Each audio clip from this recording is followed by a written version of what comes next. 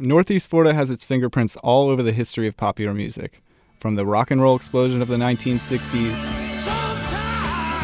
hip-hop in the 90s, whatever this was,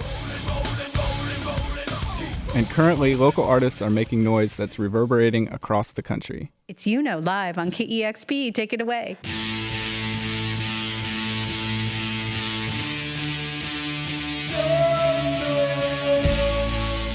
I'm Matt Shaw, editor of the Jacksonville culture and lifestyle magazine Void. I've been playing and writing about music for years, and now I'm hosting this, the Voidcast. Well, I figured instead of traveling around playing shows, I could just kind of travel around the internet sharing my music. Is hip-hop a particularly masculine art form? Yeah, man, let's be real. Let's be real. Skinner, baby. Freebird. More of an inspiration to us than the Allman Brothers. I'm just kidding.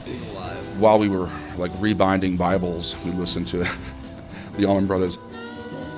It's on your face, it's perfect.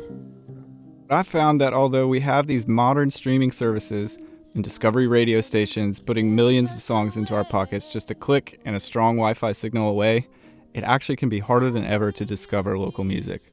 And that's what I want to do with the Voidcast. We're cutting through the digital noise, subverting the algorithms in this locals-only musical journey through Northeast Florida. With the help of local musicians. What's up, friends? Can I get y'all to just bob your heads? Producers. I play everything on this keyboard. And the people who lived local music history. I wanted to marry George Harrison. I think I came pretty close. This is the Voidcast, produced by WJCT. Play it loud or play it at a reasonable volume. Just play it local.